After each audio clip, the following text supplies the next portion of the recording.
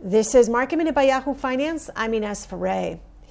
Adobe beat expectations for its latest quarter. It authorized a $15 billion share buyback program and expects home spending to remain strong through 2021. Facebook calls the suit that was brought forth by the FTC in 48 states revisionist history. The FTC and the states are seeking a breakup of the social media giant. Disney is having its Investor Day today, unveiling some upcoming movie content to strengthen Disney Plus. For more Market Minute news, head to yahoofinance.com.